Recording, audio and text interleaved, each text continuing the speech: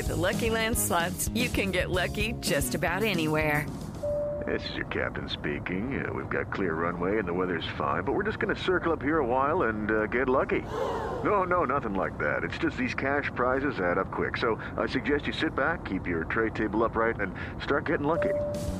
Play for free at LuckyLandSlots.com. Are you feeling lucky? No purchase necessary. Void where prohibited by law. 18+ terms and conditions apply. See website for details. Hi, everybody, and welcome to episode 428 of the Professional Book Nerds podcast, presented by Overdrive. This is Adam, joined by Jill. How's it going? Good. We're still working from home. So we are. We're recording all of these ahead of time. We are. You can tell how authentic we are. Today's all you. This is your interview. Yeah, so I got to do an interview at PLA. Well, I did several interviews at PLA. You did. But this one is one I did with Sharon Cameron about her book, The Light in Hidden Places. It is about, first, this was like a wonderful interview, but also the topic of the book, hearing her talk about it, I got super emotional. Yeah. It's based on a true story of a young girl, Stefania, who is in Poland. She is Catholic and is put into a position where she hides Jews, and then there are also Nazis living in her house as well. So the Jews are up in the attic and there are Nazis downstairs, and they are all living in the same house, and she has to keep everyone safe. And we also were joined in the interview by Stefania's son, who talks a little bit about his parents and his mom. And it was a wonderful, wonderful interview. And I'm so glad I got the chance to interview them. Yeah, when you told me who was going to be there and then you told me I got emotional, I felt really bad because I feel like this was one of those interviews I thought I was going to interview them, and then I was like, well, Jill's going to be at PLA, and then you're like, yeah, I was like, a lot, and I was oh, man. It was great. It was good. I'm excited for you guys to listen to the interview and hear Stefania's story and read the book. Yeah, this is on my TBR list. I have it at home on my stack of books next to my bed. If people want to get a hold of us, you can always go to professionalbooknerds.com. There you'll find all of our episodes, and you can also find us on Twitter and Instagram at ProBookNerds, or you can shoot us an email at professionalbooknerds@overdrive.com. If you are, like we mentioned on Monday, at home for a while and you need some more book recommendations, just shoot us an email or a tweet. We'll be happy to deliver on those. Anything else you think people should know about? Yes, we can't guarantee our next Thursday episode. Yes, that's true. We just to get that out of the way. We are good on Monday episodes. You guys, we got a lot of author interviews coming your way over the next few months. Through June, I think we're booked. I think we are. Because you put all the ones in from your PLA I did, show. And I had one of our coworkers on the publisher team ask me about an opening, and I was like, June. June is our next opening. Yeah. So we have author interviews for you. But I'm sure many of you, things are a little up in the air. Yeah. And until we can come up with some sort of alternative recording option, we don't know. Yeah, we don't know. It will be, in theory, that following Thursday would be the 26th, and that would be the last one of the month. Correct. It should be our April books. But hopefully we can come up with something. Yeah, we'll figure something out. And if we don't, we'll do it a week late, and it won't be the end of the world. It'll be okay. But yeah, okay. Anything else? That I think is everything. Okay, all right. Well, I hope you guys enjoy this interview that Jill did with Sharon Cameron on the Professional Book Nerds podcast.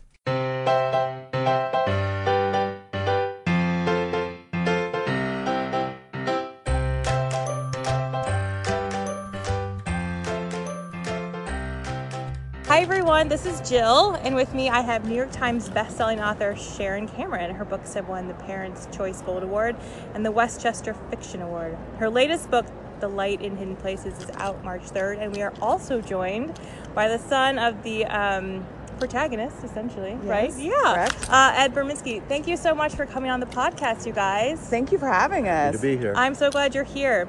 So, Sharon, can you start by giving our listeners a brief introduction to The Light in Hidden Places? Yes, I would love to do that. Stefania Podgorska was someone that I became aware of in the early 1990s. It was very much by accident. I turned on my television in the middle of the afternoon, and there she was, and she was telling the story of her life. And I sat down and I was riveted. I couldn't stop listening. And she described being a 16-year-old Polish Catholic teenager in German-occupied Poland who was alone. She was destitute. She had the sole care of her 6-year-old sister, Helena, and they heard a knock on the door in the middle of the night. And on the other side of the door was a young Jewish man named Max Diamant, and he was broken and bloody because he had just jumped from a moving train that was taking him to a death camp. And he begged for one night, please hide me for one night. And Stefania and Helena chose to hide him, and they hid him for many more nights than that. And eventually his brother and also his brother's fiancée, until they had 13 Jews behind a false wall in an attic. And that is when there was another knock on the door. This time it was 2 German officers requisitioning their house for staff quarters. They had another huge choice to make. They refused to leave. And instead of being shot, as they had been promised, the officers came back and said, actually, we can just use one bedroom. So the Nazis moved in, and now these 2 girls had 13 Jews in an attic directly over the heads of 4 sleeping Nazis.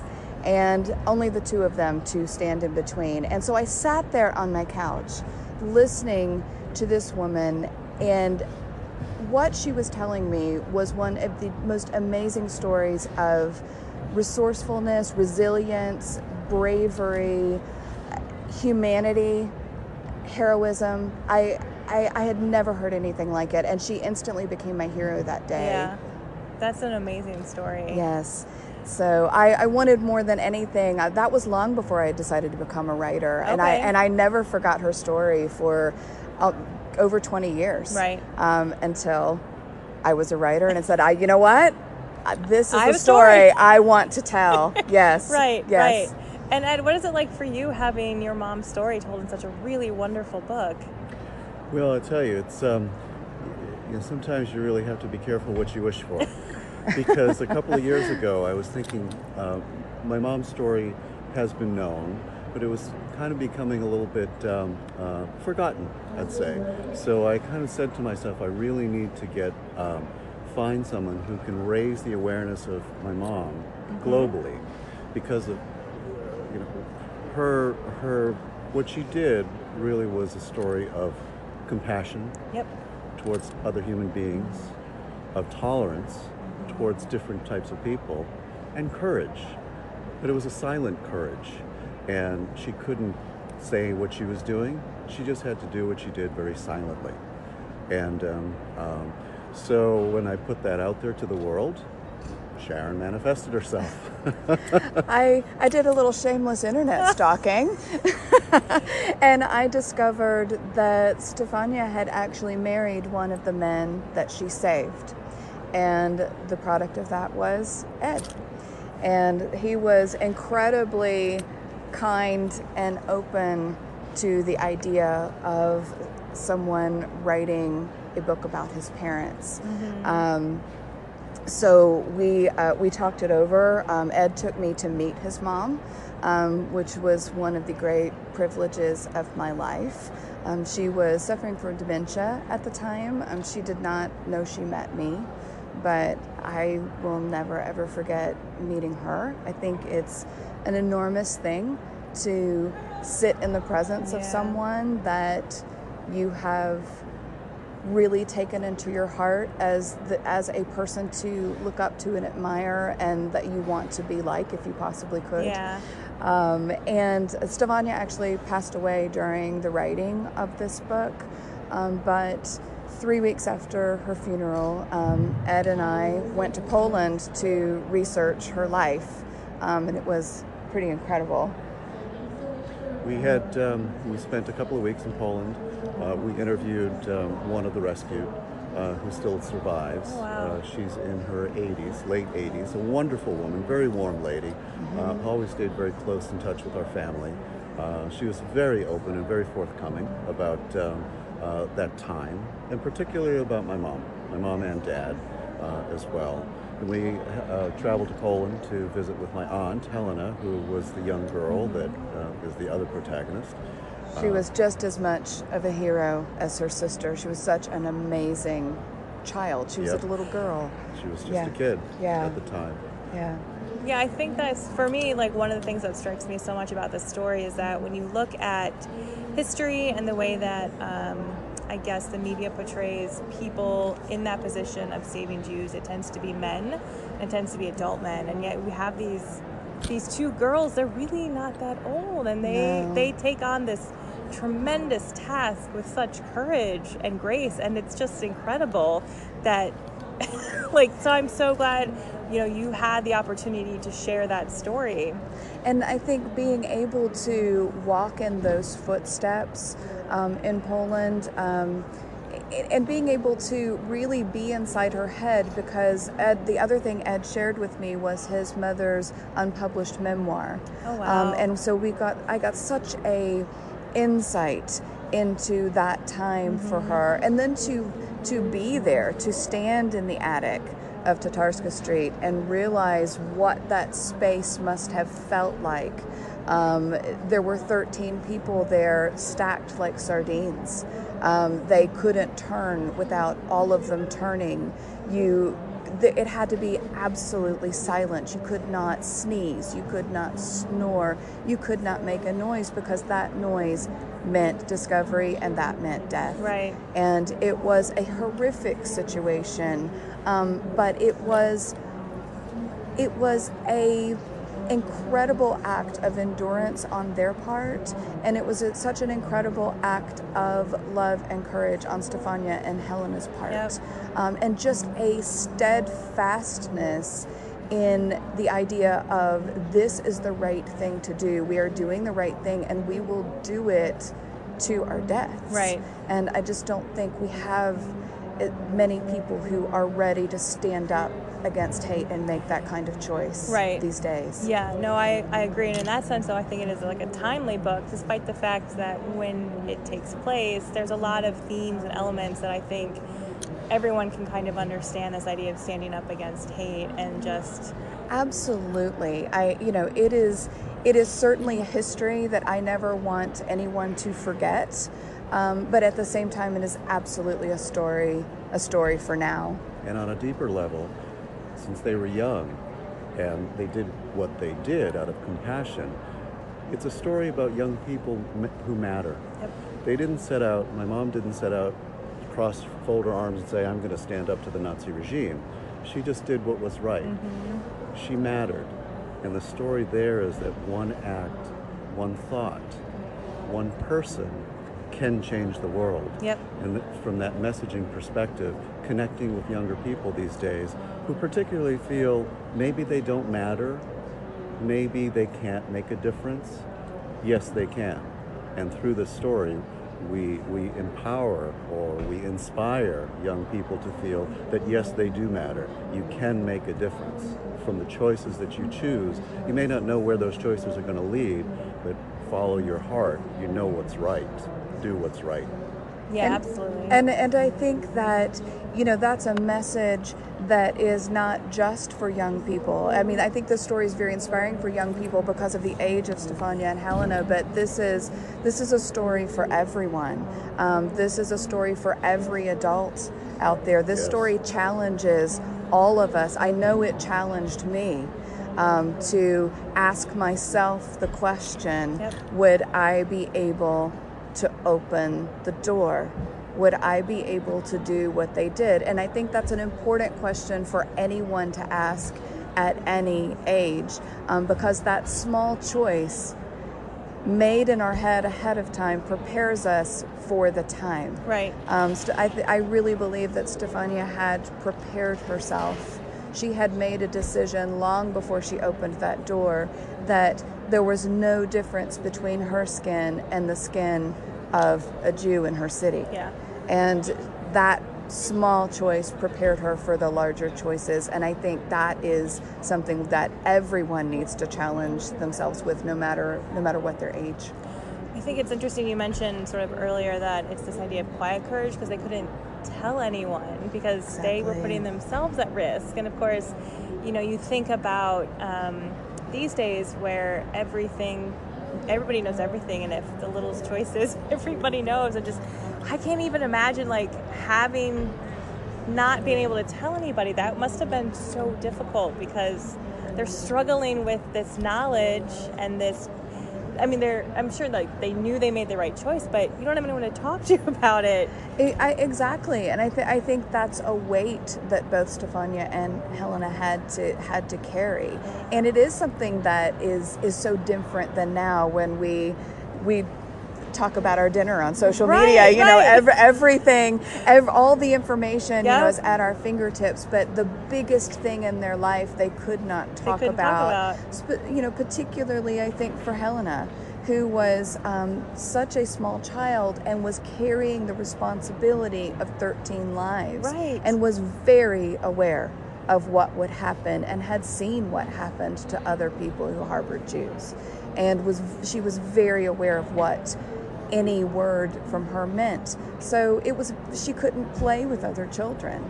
She had to be very much alone. Yeah. And that's a hard thing. But I don't think that either one of them regretted what they did, right, in any way. Right. It was the circumstance, but they knew in their hearts that that was the right thing, and I don't think they would have done anything different. In fact, as Mom Stefania said many times, I would not have changed what I did. And actually they continued, because fast forward to when we were living in Boston, my parents had a little brownstone apartment building, and there was a fire in an apartment building around the corner, a very large apartment building. And it was late in the fall, so it was cold in Boston, rainy, and I knew one of the Red Cross guys there, and he told me that they didn't have room for everybody that needed to be, housed. So I went back to my parents, told them what had happened, and it was funny because they didn't really say anything. They just kind of looked at each other, and then they looked at me and they said, "Well, bring some people over." So we had 9 people living with us. We had a little basement apartment. It was fully furnished and all that for 2 weeks, and there was just no question. Bring them in. That is amazing. I'm crying over here. Yes. They were good people. I think they both Max and Stefania have such an incredible legacy of love, of compassion, of stopping hate in its tracks. Yes, and for sure, and even those who were persecuted. My dad, he had to change his name from Max Diamant, which was a very Jewish name, because after the war there were still people who were not happy with Jews and were pursuing them. In fact, he was pursued. So he changed his name to Joseph Brzezinski, which is a very Polish name, and they used that as they emigrated and came to America. And he was the kind of guy he was a dentist, he was the kind of guy that would just in the middle of the night get a call from a patient saying, "I have an emergency." He'd get his gown on and he'd be ready to go downstairs. We had an office downstairs to help. He was a healer, and he was true to his profession. When they were in Poland after the war, my dad was a dentist, and it was under communist Soviet rule. There was a German soldier, prisoner of war, that was brought to my father for dental work. And the soldier said to my dad, or the Russian soldier said to my dad, "This is a German soldier, he needs help." My father said, "I'm a Jew."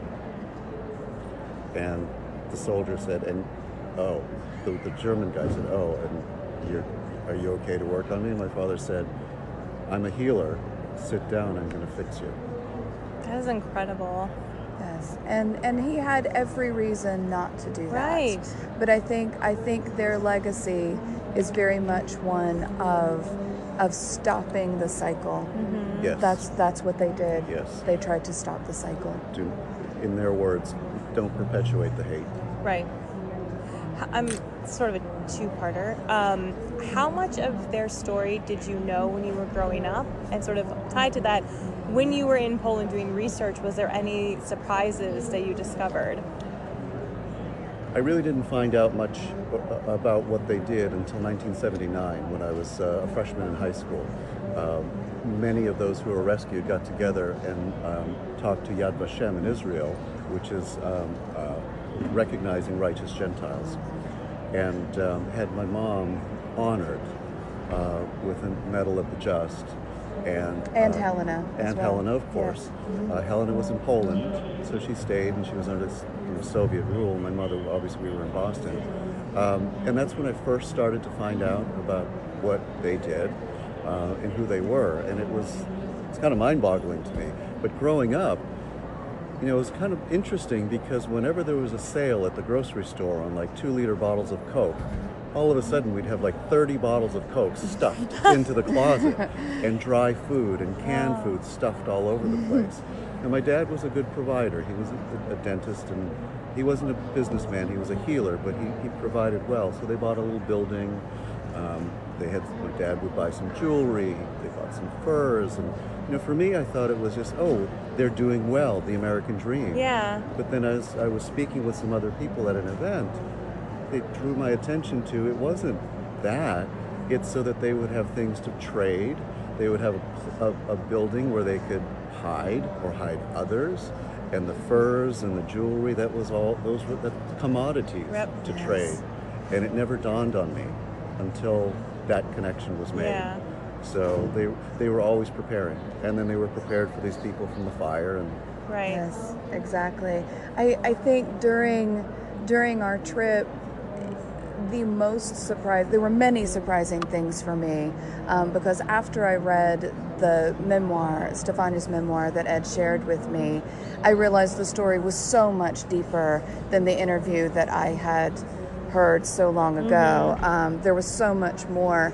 But I think the biggest thing that struck me from that trip, that the thing that will never leave me, is being a person who considers themselves a student of history. I would never say I'm an expert in any area, but it is where my head goes. It is where I spend my time. It's where I do my reading. It's where I do a lot of my learning, and I do continue that all the time. And I went to Poland knowing about World War II, knowing probably more than most people who would walk the streets about World War II, and I knew about the Holocaust. I understood what happened in the camps. I had listened to hours of personal histories and testimonies about people's experiences. I thought I knew. And when I went to the city of Shemish, where Stefania and Max lived, and we stood in the ghetto, and I stood at the bullet-ridden wall where 1,500 Jewish women and children were shot to death, their bodies burned in enormous piles that covered the city in a greasy soot. I realized I didn't actually know anything about the Holocaust. When I held Helena's hand and she was crying because these memories are too painful to bear even now, so many years later, I realized I knew nothing about the Holocaust. When I stood inside the gas chambers of Auschwitz, they take you in as a group and they let you stand there in silence inside the gas chambers.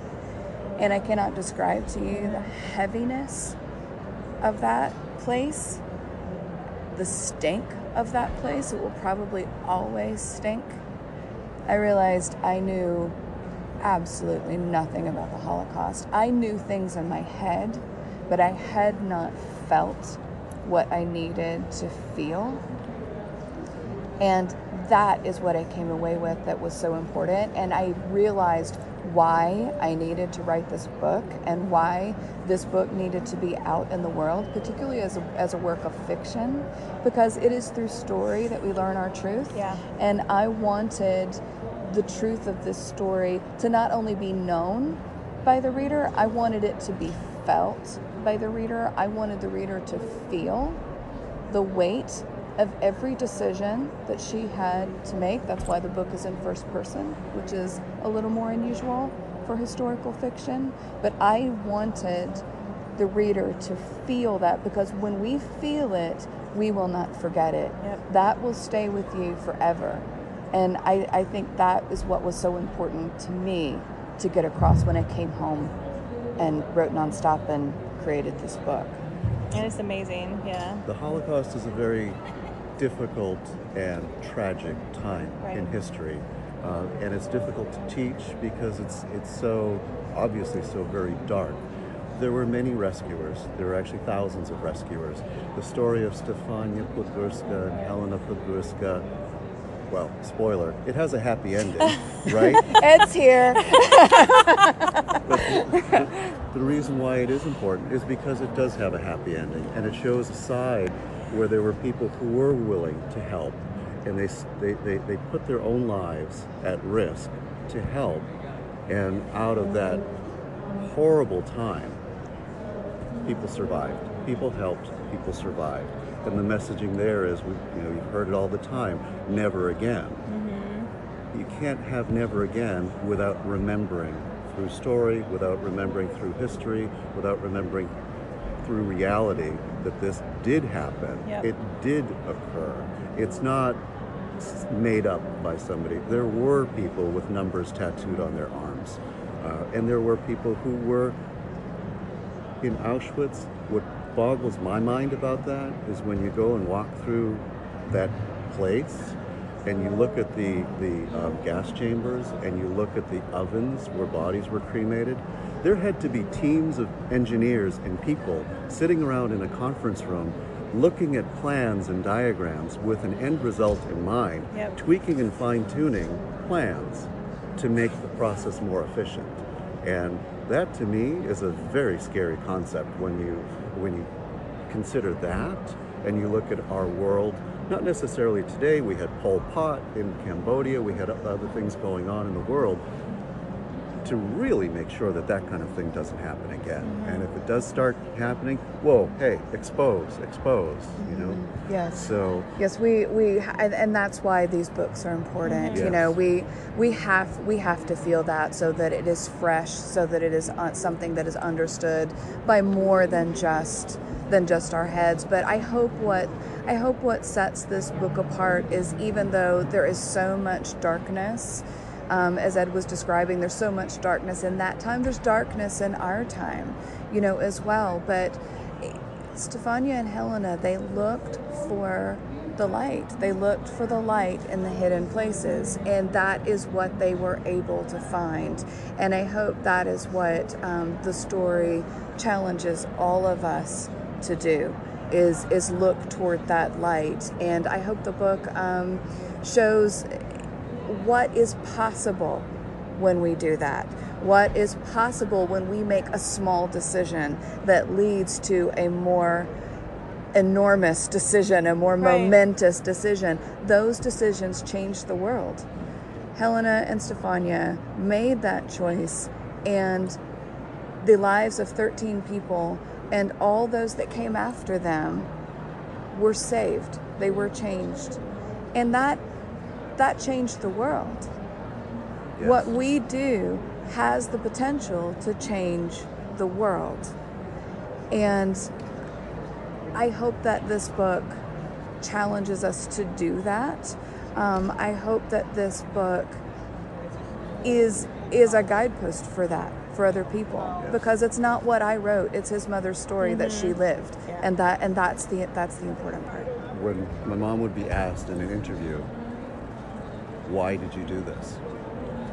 almost always she would say, "Well, I did what I had to do. I did what was right." Yeah. She did what was right, and that's an important thing. So a little shameless plug.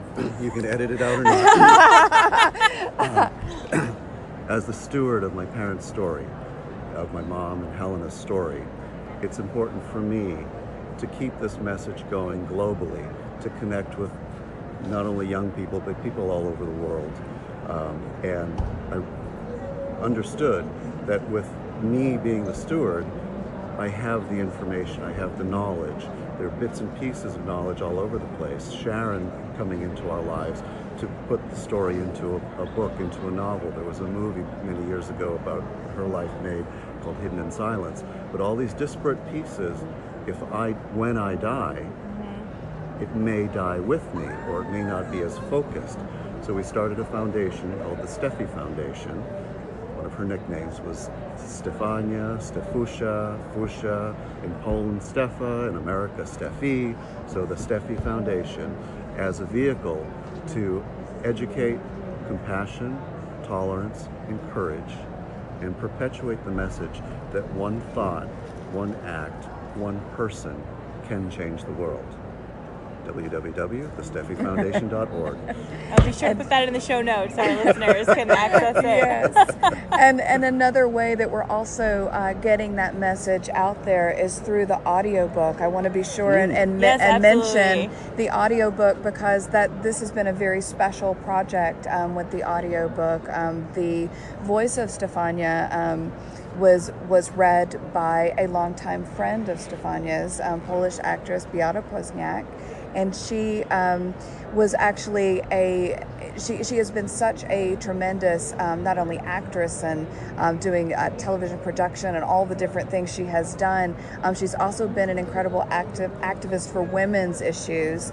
She was responsible for getting International Women's Day put through Congress, and that is awesome. Something that we still celebrate. And Women's one of the Day women, in America, and one of the people that she honored for Women's Day was Stefania Podgorska, and so they were longtime friends. And it's been so special to work with her and have her bring Stefania's voice to life, because she knew her so well, and we're so excited about the audiobook as well. The two of them are similar personalities. Stefania was bold and strong in a quiet way.